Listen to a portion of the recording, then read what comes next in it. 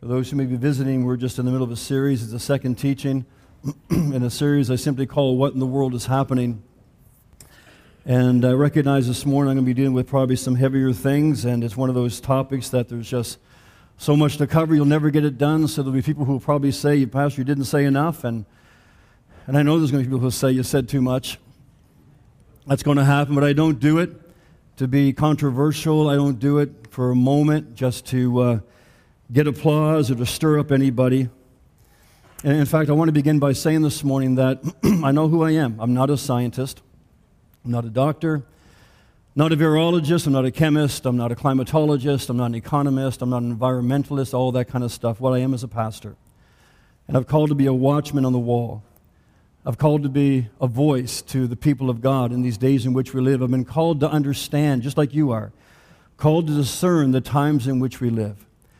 And I believe part of the calling as a pastor is to prepare God's people for what is and what is coming, because He wants to be a people who don't falter in our faith, we don't falter in our mission, but we fulfill what it means to be a follower of Jesus Christ. We understand what it means to be salt and light. We understand what it means to be people of truth. And we also understand, which I hope we'll understand more in the days ahead, that sometimes a stand will cost you. Sometimes speaking the truth will make you unpopular. Sometimes you will have to raise up your head, even though it may get lopped off. But you're willing to allow the Lord to do that the truth is spoken, that the darkness is pierced, and that people know that there is a truth, there are options, and are aware of maybe what is really going on. I know some of you are nervous already. It's okay, I've been through this once already, so I'm good to go. You know, there's a lot of misunderstanding in the Western church in particular when it comes to the last days in which we live and the events that are taking place and how these events that we are experiencing today and that are unfolding, how exactly they relate to that final 7 years in human history that the prophetic scriptures in Daniel and the Gospels and Revelation speak about. We'll unpack that more next week. I trust it'll be encouraging for you. But I just want to say this morning that suffice to say that we are not in the tribulation. We are not in that final 7 years right now. In fact, biblically, the term tribulation or great tribulation is not even the right word to describe that final 7-year period of human history that the Bible actually refers to as Daniel's 70th week. But I believe more importantly, we are in a season in which Jesus is trying to prepare His church for what is coming. There are many people in our congregation who have fled nations where there was war, where there are ideologies that we can't imagine in Canada. We've not seen them. We've not witnessed those things on our shore. We are seeing the rumblings, but we have many in our congregation who fled their countries to come to Canada only to find that that same spirit is at work in our nation. Those same ideologies, and I'm sure many of them are amazed by little that is being done oftentimes. But I believe we're in a season that the Lord is trying to prepare us. You see, we have brothers and sisters around the world. We have brothers and sisters in persecuted nations like Iran and Afghanistan and China and Cuba and other nations that I believe are already battle-tested. They're already engaged in the war. They're already about the Father's business in the kingdom, and oftentimes at great cost. But in the Western church, by and large, we've been asleep. Now, we understand that God's desire for every nation is that nations prosper, that they know His love, that they're provided for. That's God's heart. He doesn't want any to suffer, any to go without. The problem is when we have only the remnants of what used to be a godly nation, but we as a nation collectively have told God to get out of our nation, then it's not that God is punishing us, but what happens is when we push God's hand away from us, we don't remain neutral. When we push away His grace and protection, the hordes of hell sweep in. And they take that place. And they begin to manifest themselves through various things that we are seeing today. They're happening gradually, in fact, so gradually that we tend not even to address them. But as I said last week, the reality is change comes slowly and then suddenly. And you wake up one day and you wonder why you're living in a different nation than what we've lived in, and you realize that you've slept through it all. And so the church has been asleep. We've been asleep because we've been seduced, I believe, by a spirit of pleasure and entertainment. We've been seduced by a spirit of ease and of apathy and unbelief. But the good news is that many believers have been responding to the call of the Lord, His word to the church, which I think is much like the church in Sardis, where the Lord called them to wake up and to strengthen what remains until it's completely gone. Jesus has a people, I believe, who say, like David in Psalm 18, that he trains my hands for battle, that my arms may bend a bronze bow. The light of God is shining on the hearts of his people, and it's so good to see so many are coming awake and alive in their personal relationship with the Lord and beginning to address those things that he wants to do in our lives. Now, I believe, and I'll explain a bit more next week, but I believe there are many things that still must happen before Jesus returns. But that is not an excuse for slackness. You're a fool if you sit back and think you have lots of time. I believe we're in a season that calls for soberness because Jesus is training his church for what is coming upon the world and what will come upon our nation, I believe. It's amazing, actually, if we just took a moment to really think about what is happening even today, what is happening in Europe, what is happening again globally. It's so easy for us to kind of sleep through those things because our present world hasn't been shaken yet. Yes, we've seen prices go up and gas and food and all those kind of stuff, but we can kind of manage that. But we're oblivious oftentimes to what really is going to come. Now, the Lord is not training us just to survive. I believe he is training us to be able to stand in the days that are coming, to be his church, to be his people, and to actually lead people who don't know him, people who are fearful, people who are hopeless, people who are broken, to actually pick up the pieces of what the works of darkness will do as people give place to him in their lives. In fact, even if things settle down for a season, I don't believe we can ever return just to life as normal. Certainly as the body of Christ, we can't return to church as normal in the days we are living in. Jesus said in John chapter 9, all of us must quickly carry out the task assigned us by the one who sent me, for there is little time left before the night falls and all work comes to an end. I believe with all my heart, this is a time to know Jesus Christ like you've never known him before. This is the time to be filled with the Holy Spirit if you've not been filled before. This is the time to begin to pick up and dust off and put on the full armor of God and get used to understanding how we are to walk, how we are to use the weapons that we have been given, because we are being trained for battle because there's little time before the night falls. Now, we've been saying this for 50 years, that we're in the last days. We're in the last of the last days. I came into the Pentecostal church in the 70s where every Sunday night seemed to be about last days, and you had special speakers and all that kind of stuff. And it's easy, as Scripture warns, for us to think, well, where's the Lord's coming? We've heard about it. Our fathers talked about it. Where is he coming? I haven't seen him. But if you just use basic logic, the fact that 50 years had passed, it means his return's a lot closer now than it was 50 years ago. Now, that might sound kind of simplistic, but there is in the Western church, again, a sense of, well, I don't know, is the Lord really coming? I mean, we've heard about this for so much, and what do? We tend to kind of go back to sleep. And we don't understand that beneath the surface, you see, we can sleep all we want, but the enemy doesn't stop working. He continues to move. He continues to push as far as he can because he wants to catch the church by surprise, I believe, because we're the primary adversary. Now, this may be a bit of a simplification or oversimplification, but just for this morning's purposes, I just jotted down what I believe are four essential, basically four levels of power that are at work in our world today. Now, when the Bible talks about the world, what it's describing essentially is this. It's talking about a system of governance in the spirit realm that is headed by Satan, that opposes everything of God, that hates every human being, and especially hates the followers of Jesus Christ. That's what the world is that the Scripture talks about. It's not people, it's the system that is unseen. And so the first level of power, I believe, is simply as we shared last week, it's Satan and demonic beings in the spirit world. Ephesians chapter 6, we read, we are not fighting against people made of flesh and blood, but against persons without bodies, the evil rulers of the unseen world, those mighty satanic beings and great evil princes of darkness who rule this world.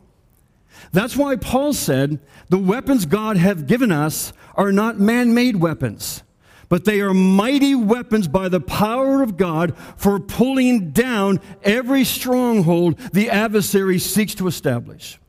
Whether it's in your community, in your nation, in your neighbor's life, he has given you the ability to identify where the enemy is at work, to oppose the enemy, and you have weapons to overthrow him.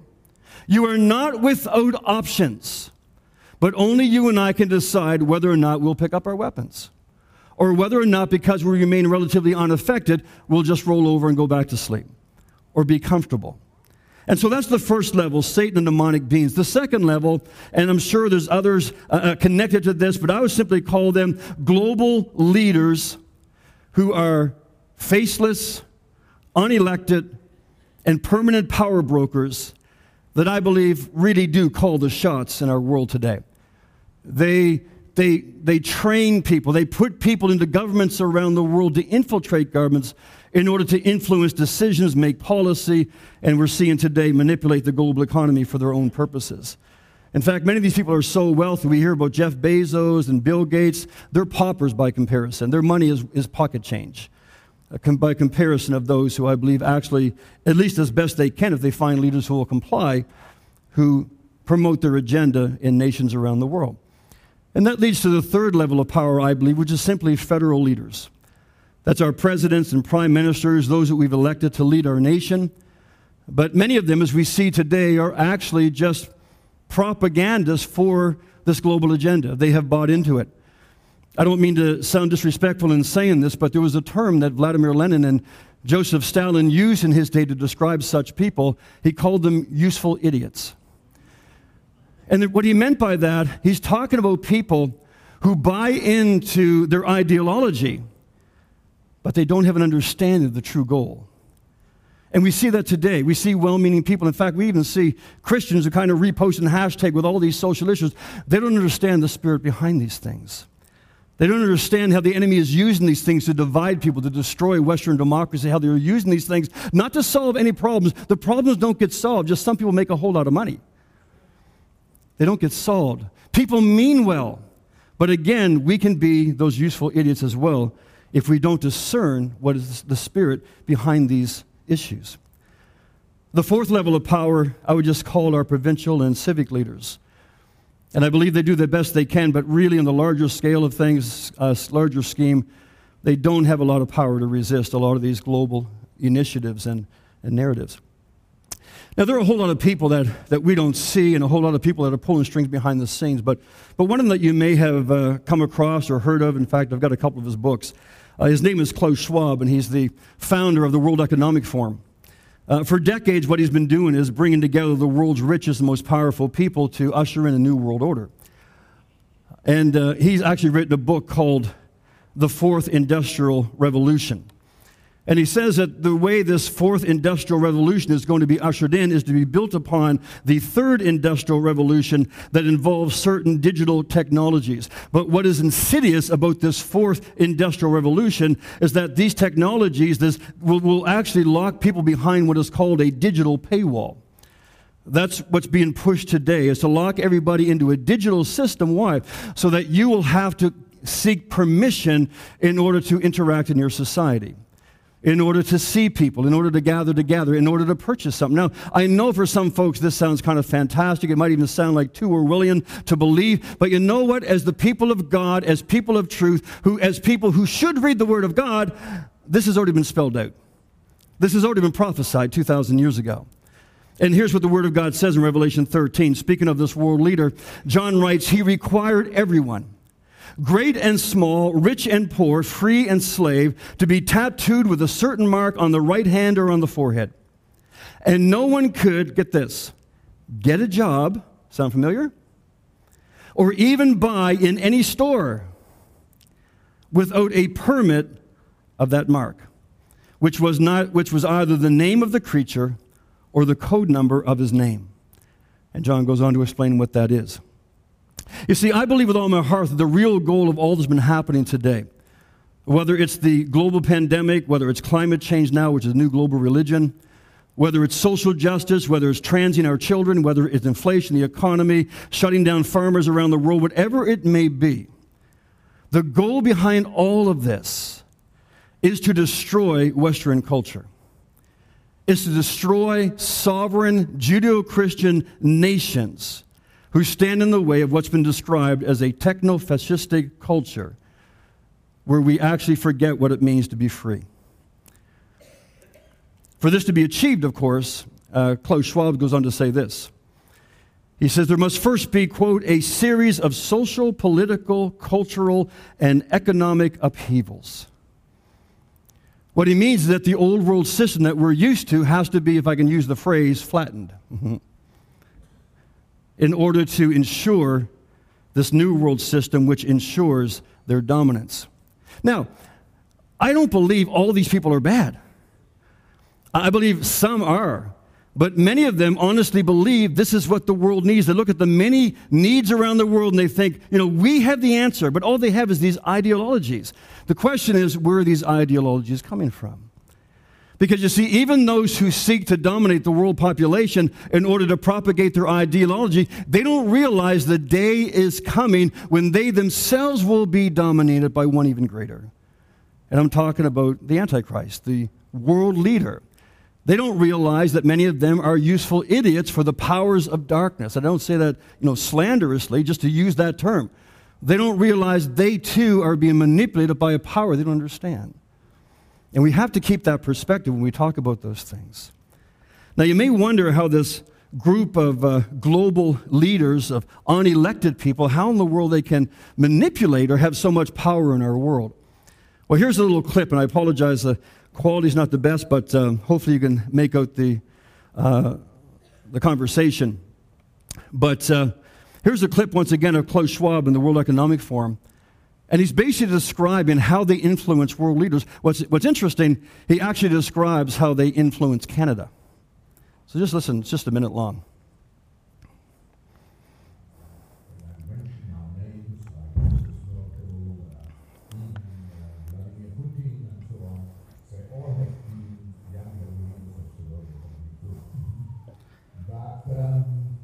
What we are very proud of now is the young generation, like Trudeau, the president of Argentina, and so on.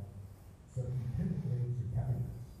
So yesterday I was at a reception for Trudeau, and I would know that half of his cabinet, or even more half of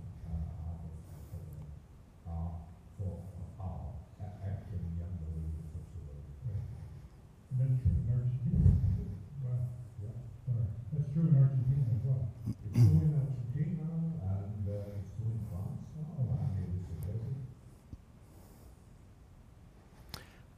I don't know if you caught that, but he basically said that half of Canada's young leadership in Trudeau's cabinet is actually part of the World Economic Forum.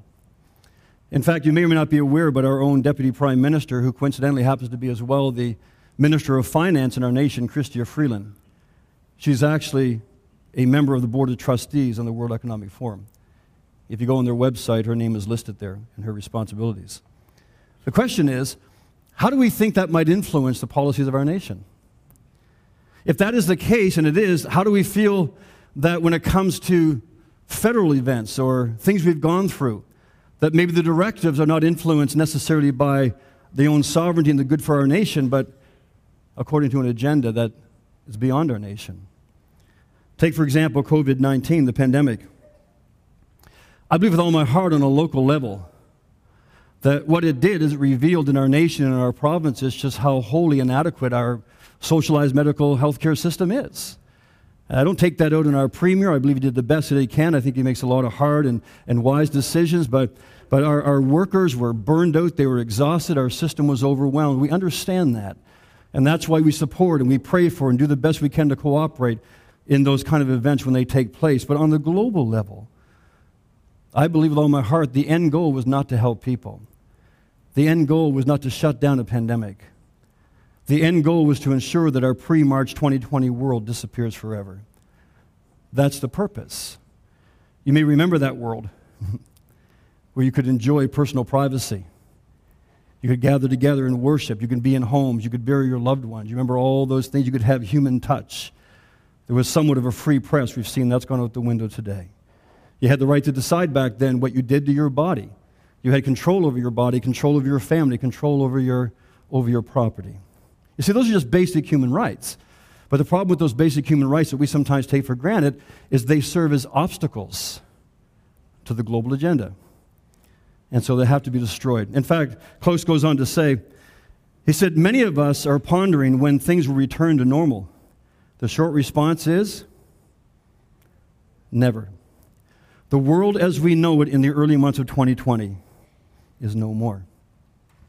You see, the reality is, if we look at our history, we as a human race, we have survived much graver medical crises in the past without resorting to what we did during the lockdowns.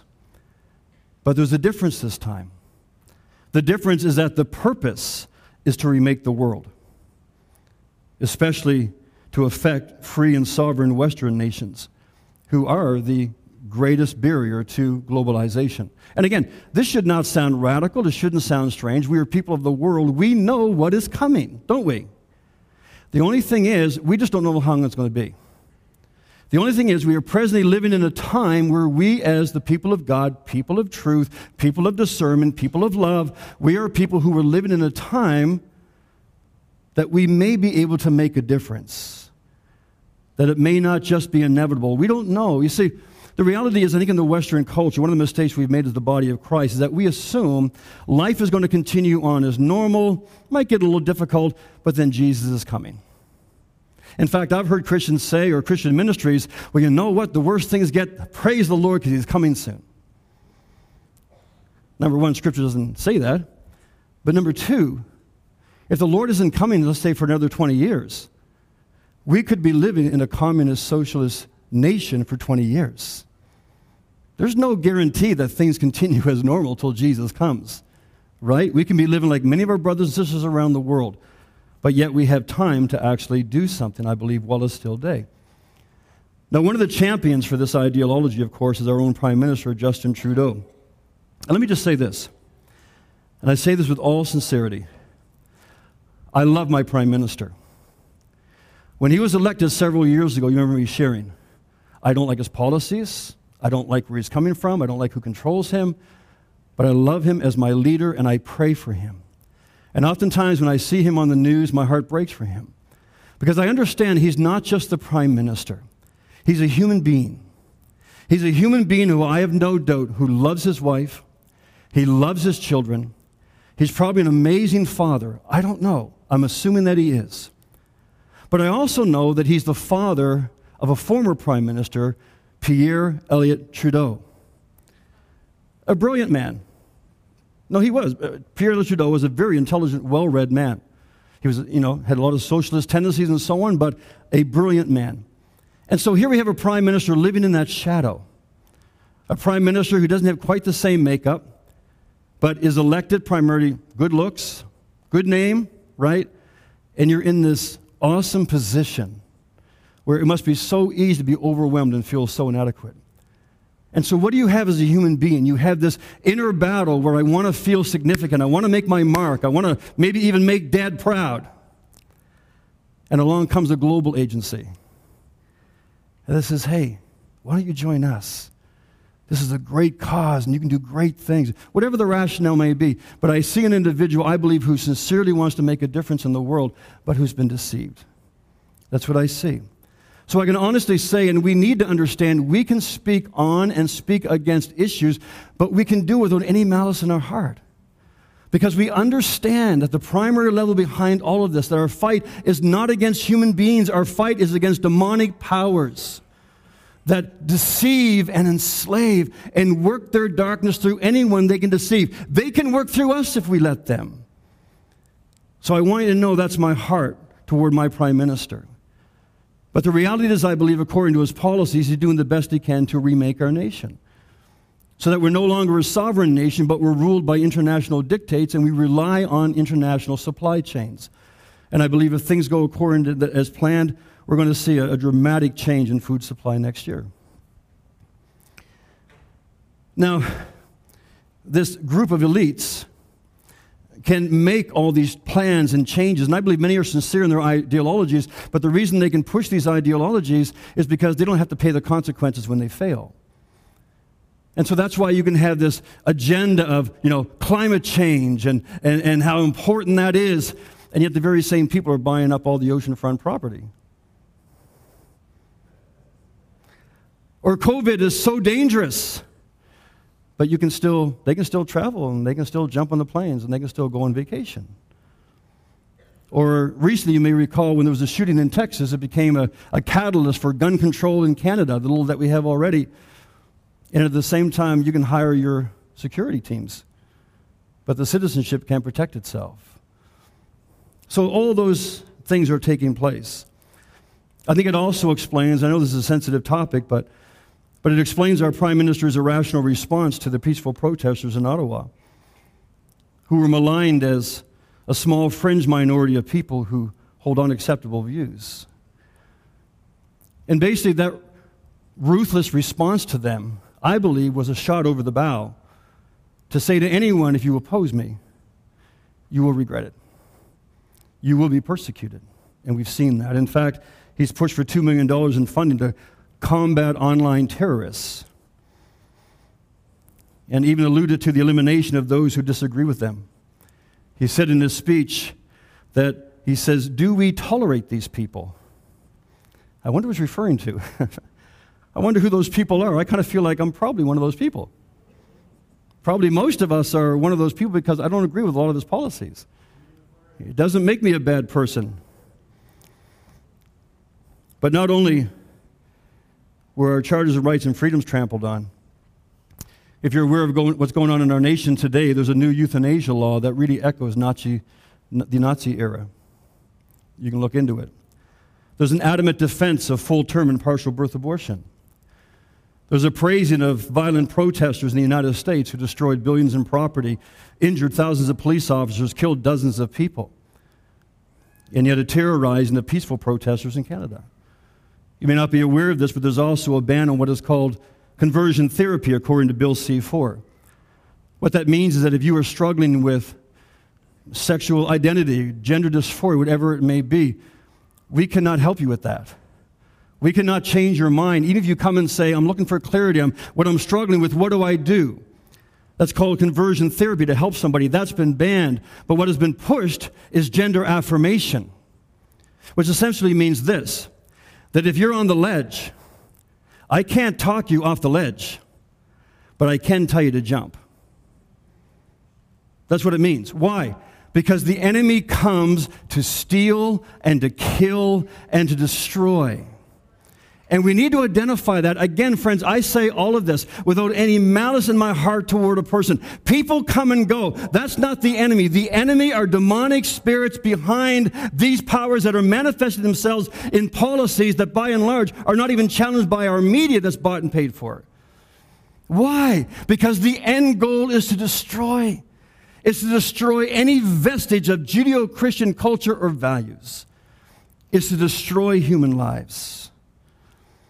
Someone wisely said that we live in serious times, but we're led by completely unserious people. Our enemies are not. That is, they are not unserious, and they know this.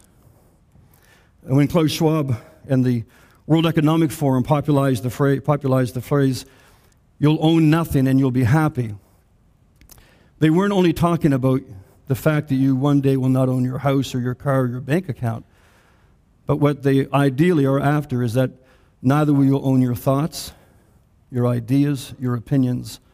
And hear me, friends, I'm dead serious about this. You will not own your children. You will not own your children. You see, one of the diabolical things that have happened these last 4 or 5 years is that we've had this saturation in our culture of words like Nazism, you're a Nazi, or fascism, you're a fascist. Marxism, communism. All of these isms have one thing in common. They are merely a manifestation of the demonic powers of darkness, of this world spirit. That's all they are. That's all they are. But you see, all those words get thrown around and applied to the wrong people. So when they actually begin to manifest themselves in policies, we become desensitized to those words. And they don't mean anything anymore. And so we don't do anything. And the enemy has his way. Well, this is where last service I just took a breath. I hope you hear my heart this morning. I'm not interested in issues.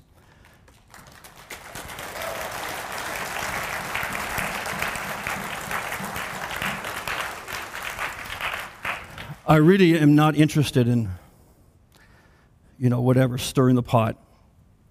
But I think of a contractor I shared a couple weeks ago, I think, standing in my driveway for 2 hours, having a conversation, doesn't know the Lord. His life's been impacted by all that's gone on. When he found out as a pastor, he simply asked, Pastor, where's the church? Where's the church? And he wasn't hateful or critical. He said, we need you to speak up. We're losing our jobs. We're losing our livelihoods. We're losing our rights. And again, please understand me. I'm not talking about a political movement. And in fact, there's nothing wrong with being political. I don't mean in the sense that you stand there and say who you vote for, but we can stand and say, listen, it's not about people, it's about policies. It's principalities and powers. We have to be able to discern what is right and wrong. I've not voted for the same party all the time. It depends on the person. It depends on the platform. But we have to be discerning when evil rears its head. Well, there's a whole lot more I could say, but as these global leaders, I believe, will continue to plan these endless emergencies to gain more control, we need to remember one thing. They were not elected. We did not vote for our world to be changed and for our country to be changed. In fact, there's a populist uprising that's begun around the world, and you may have seen some videos that have gone viral lately. If you've heard of Giorgia Meloni. She's a conservative, newly elected prime minister in Italy, and it just happened, I think, about a week or so ago. But she ran on a platform of pro-life, pro-family, pro-borders, and pro-freedom from lockdowns. This is a portion of her speech in 2019 at the World Congress of Families. It's just about a minute or so long. Listen to this. The words are on the bottom, so you should be able to read it. She's speaking Italian. I apologize that it's not perfectly synced, but you'll get the gist of it.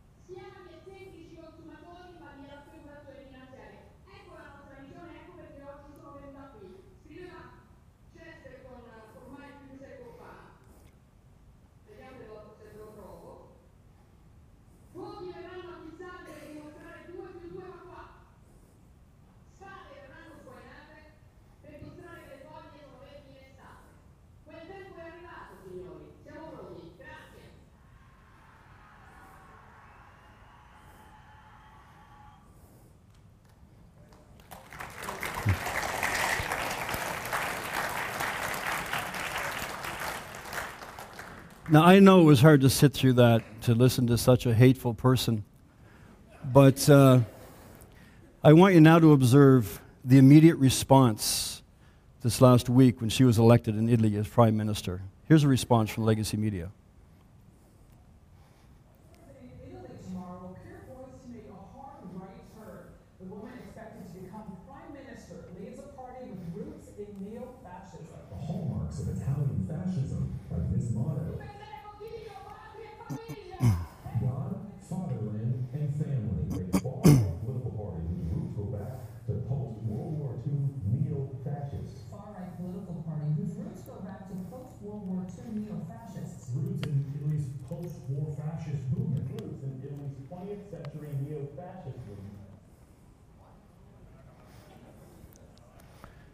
Get used to it. That is the new fascism. God, country, and family. Why?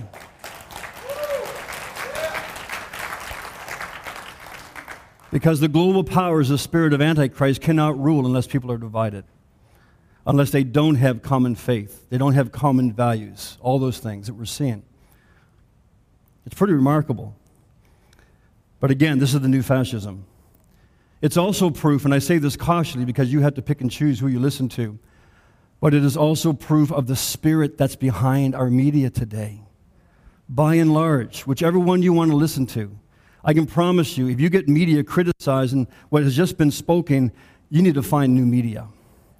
And the same is happening in our own country, unfortunately. We have a national media that's bought by our government, right? It received $150 million before the last election to give our prime minister favorable coverage, and that's what it did. That's not the purpose of the media. We need a free media. We need to find resources where people who are independent and not being paid for, just to hear the truth. The good news is people are getting fed up with the evils of wokeness. And I want to suggest this morning that while there is still a little time before the night falls, we have a responsibility as the people of God. Number one, I believe we need to shake ourselves. We need to shake ourselves out of our complacency. We need to shake ourselves out of our inactivity, basically because it hasn't affected us yet.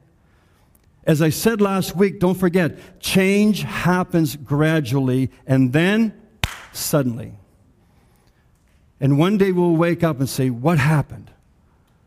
And what happened was while we slept, the enemy didn't stop working.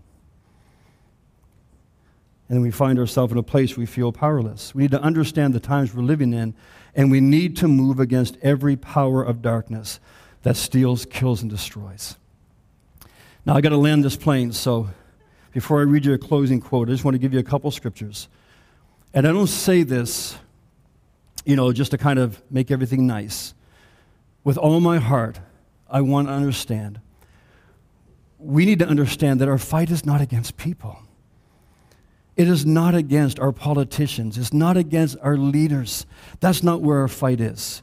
Jesus said in Luke 6, love your enemies. Do good to those who hate you. Bless those who curse you. Pray for those who abuse you.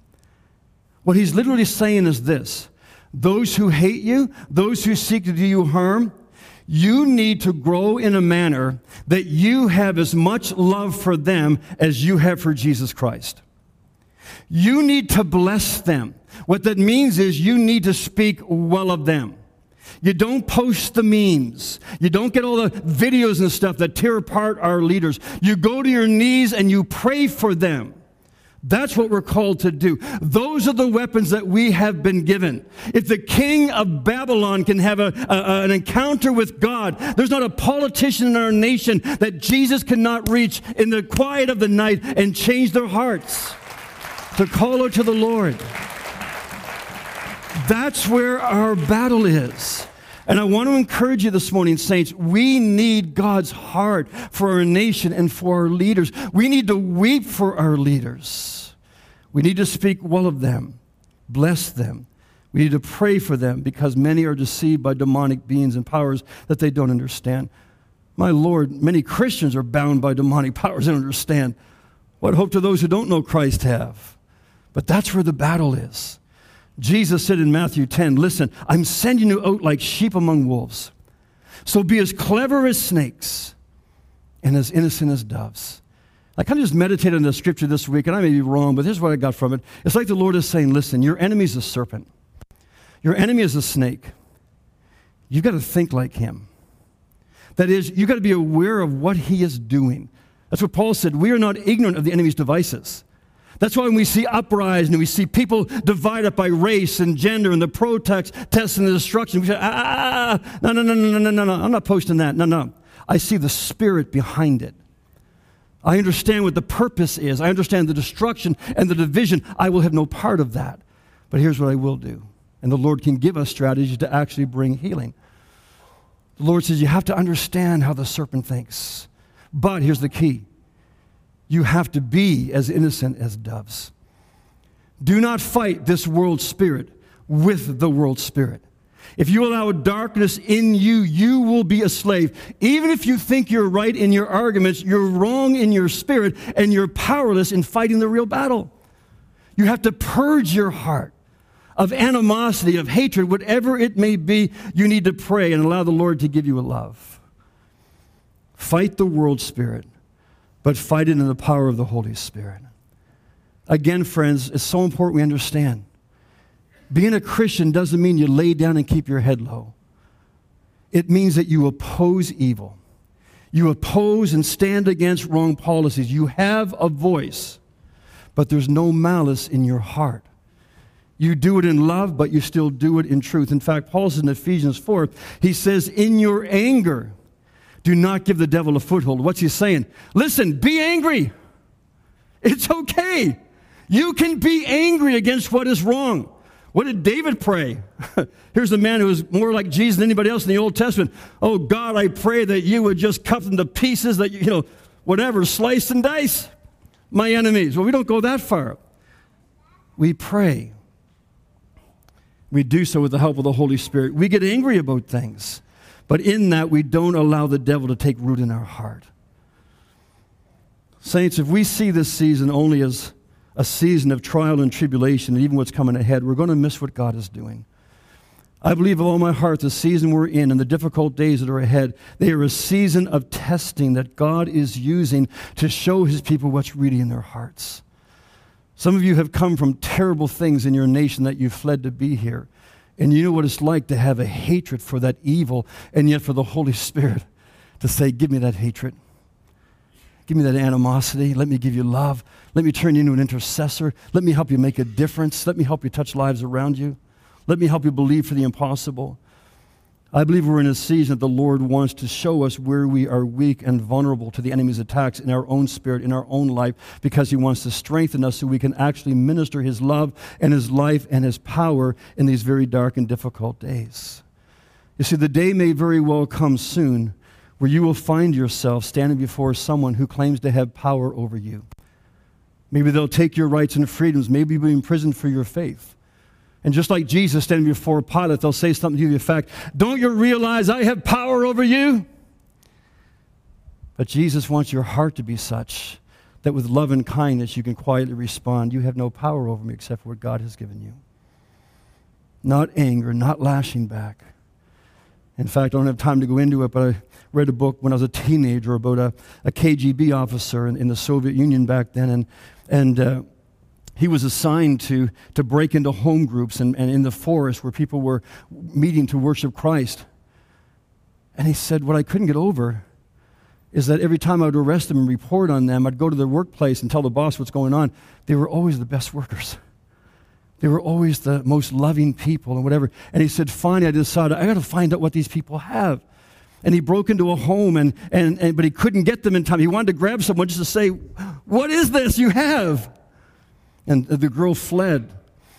And she took off, and he didn't get a chance to. It wasn't until finally he defected and he landed in Canada. He actually jumped off a ship and swam for miles, almost died, washed up on the beach. And it just so happened the nurse at the hospital was a Christian.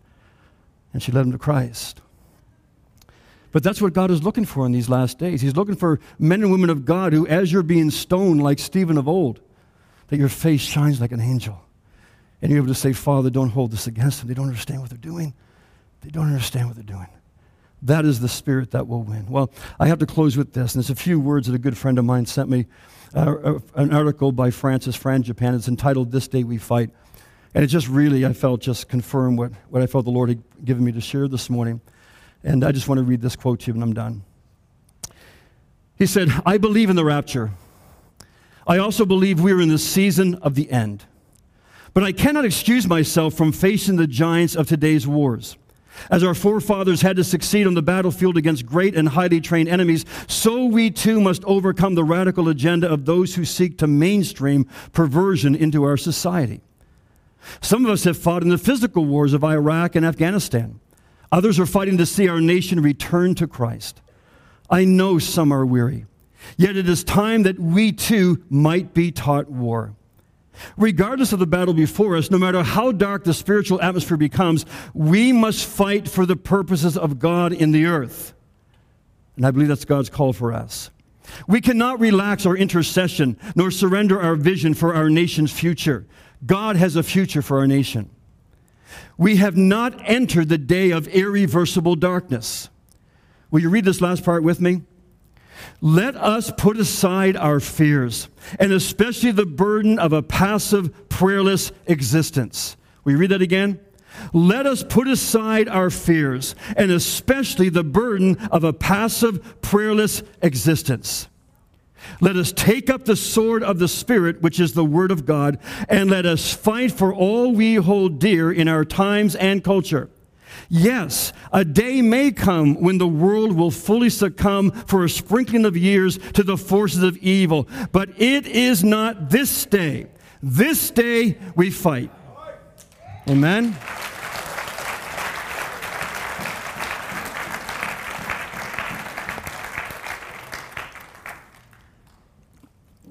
I was saying to folks in the first service, as you can all tell, I go to the gym on a regular basis.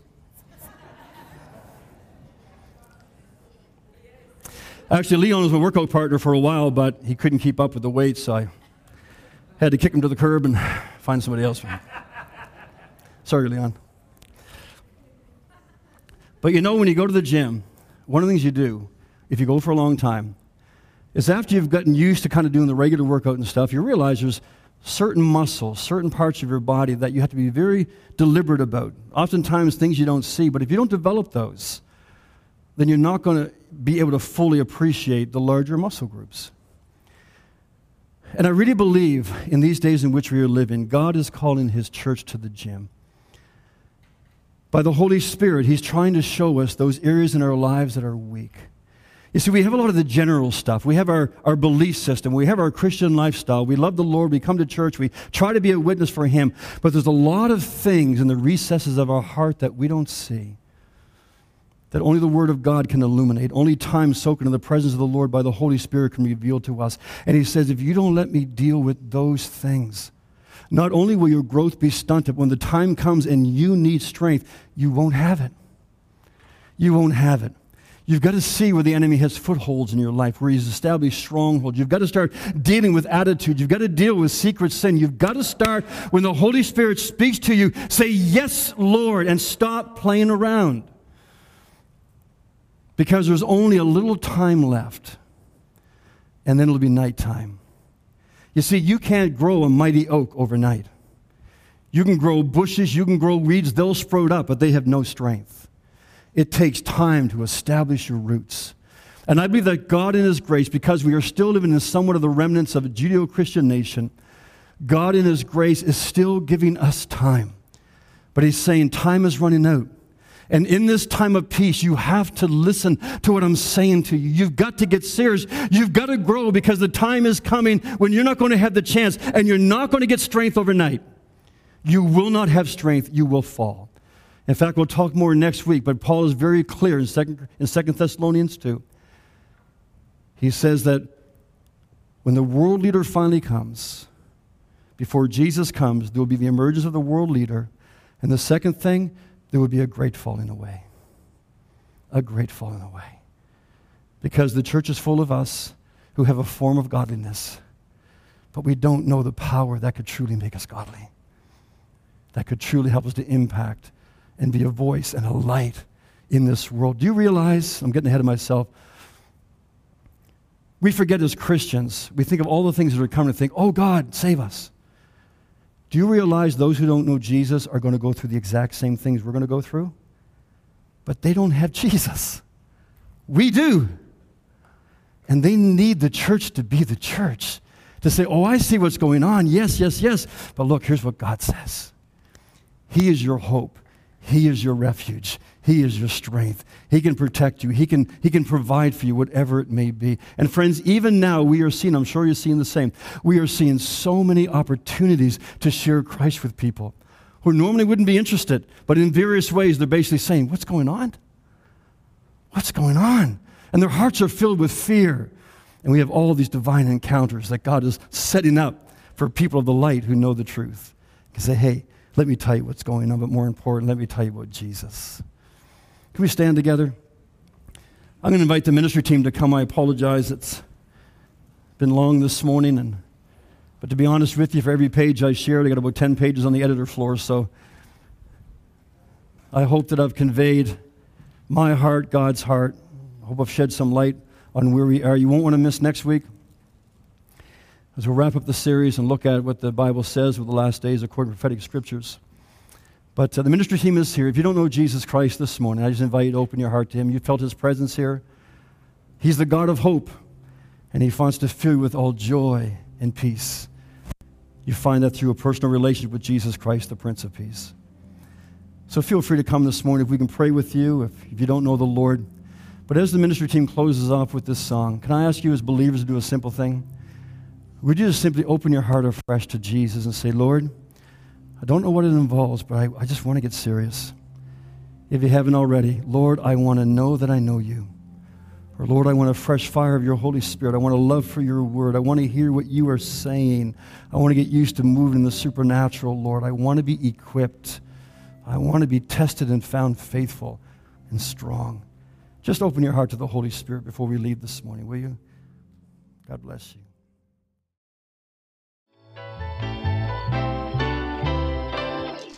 Thanks for listening to the GT Moncton podcast. Don't forget to subscribe to get the sermon as soon as it's released. If you have any questions or want to get connected, go to gtmoncton.com.